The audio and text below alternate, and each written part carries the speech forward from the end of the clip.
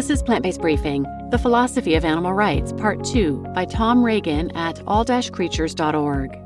And I'm Marian Erickson, and this is the curated content plant-based podcast where I narrate articles on healthy, compassionate, and sustainable living with permission in about 10 minutes or less every weekday. Today's article is longer than that, so I've read Part 1 yesterday, and I'm reading Part 2 today.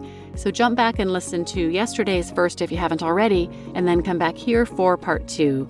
And now let's get to today's plant-based briefing. The Philosophy of Animal Rights, Part 2, by Tom Regan at all-creatures.org. Number 4. Where do you draw the line? If primates and rodents have rights, then so do slugs and amoebas, which is absurd. Reply. It is often not easy to know exactly where to draw the line. For example, we cannot say exactly how old someone must be old, or how tall someone must be to be tall. However, we can say with certainty that someone who is 88 is old and that another person who is 7'1" is tall. Similarly, we cannot say exactly where to draw the line when it comes to those animals who have a psychology. But we can say with absolute certainty that wherever one draws the line on scientific grounds, primates and rodents are on one side of it, the psychological side, whereas slugs and amoebas are on the other, which does not mean that we may destroy them unthinkingly. Quote, in the relations of humans with the animals, with the flowers, with all the objects of creation, there is a whole great ethic scarcely seen as yet, unquote. Victor Hugo. Number 5. But surely there are some animals who can experience pain but lack a unified psychological identity. Since these animals do not have a right to be treated with respect, the philosophy of animal rights implies that we can treat them in any way we choose. Reply. It is true that some animals, like shrimp and clams, may be capable of experiencing pain, yet lack most other psychological capacities. If this is true, then they will lack some of the rights that other animals possess. However, there can be no moral justification for causing anyone pain if it is unnecessary to do so. And since it is not necessary that humans eat shrimp, clams, and similar animals, or utilize them in other ways, there can be no moral justification for causing them the pain that invariably accompanies such use. Quote, the question is not can they reason nor can they talk, but can they suffer, unquote. Jeremy Bentham. Number 6. Animals don't respect our rights, therefore humans have no obligation to respect their rights either. Reply. There are many situations in which an individual who has rights is unable to respect the rights of others. This is true of infants, young children, and mentally enfeebled and deranged human beings. In their case, we do not say that it is perfectly all right to treat them disrespectfully because they do not honor our rights.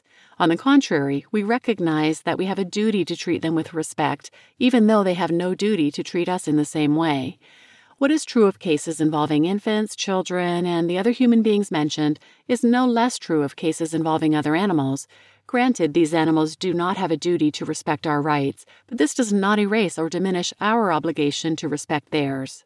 Quote, the time will come when people such as I will look upon the murder of other animals as they now look upon the murder of human beings, unquote.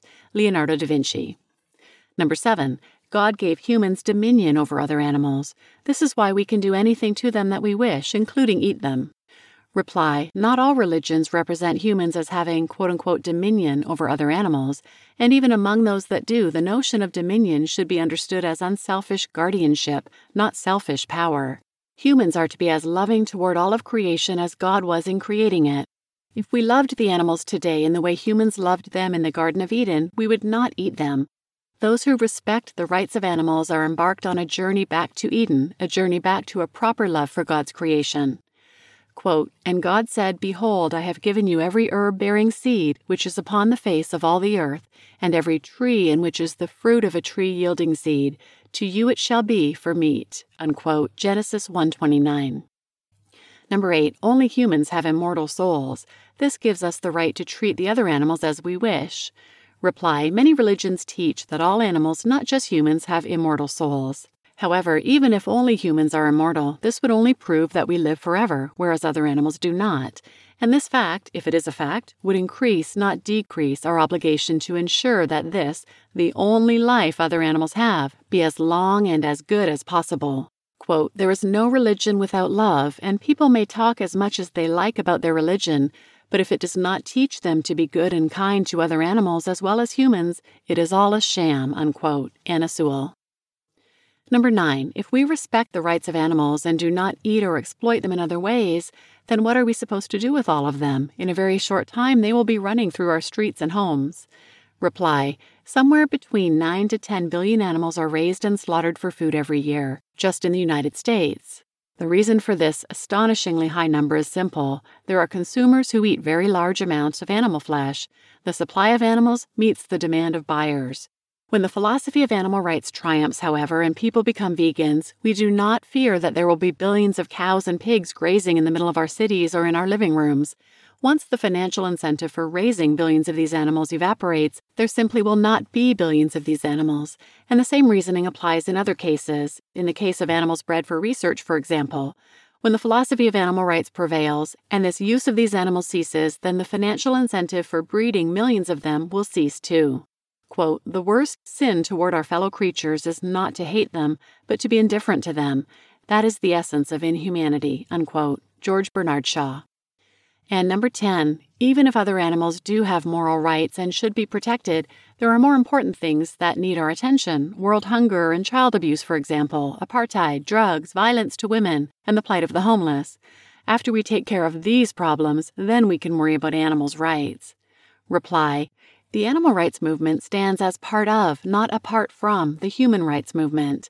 The same philosophy that insists upon and defends the rights of non-human animals also insists upon and defends the rights of human beings. At a practical level, moreover, the choice thoughtful people face is not between helping humans or helping other animals. One can do both. People do not need to eat animals in order to help the homeless, for example, any more than they need to use cosmetics that have been tested on animals in order to help children. In fact, people who do respect the rights of non-human animals by not eating them will be healthier, in which case they actually will be able to help human beings even more. Quote, I am in favor of animal rights as well as human rights. That is the way of a whole human being, unquote. Abraham Lincoln. You just listened to The Philosophy of Animal Rights, Part 2, by Tom Regan at all-creatures.org. And I'm your host, Marian Erickson. And just a reminder of what I mentioned at the beginning of Part 1 yesterday is that this article was written in 2008, so some of the science has changed. For example, it's now known that, in fact, shrimp are sentient. Doesn't affect his argument in any way, but I just wanted to make sure people knew that fact. For another episode similar to this one, check out number 601, Speciesism, the Original Discrimination, featuring Gary Yourofsky. And please share this episode with anyone who might benefit, and thanks for listening.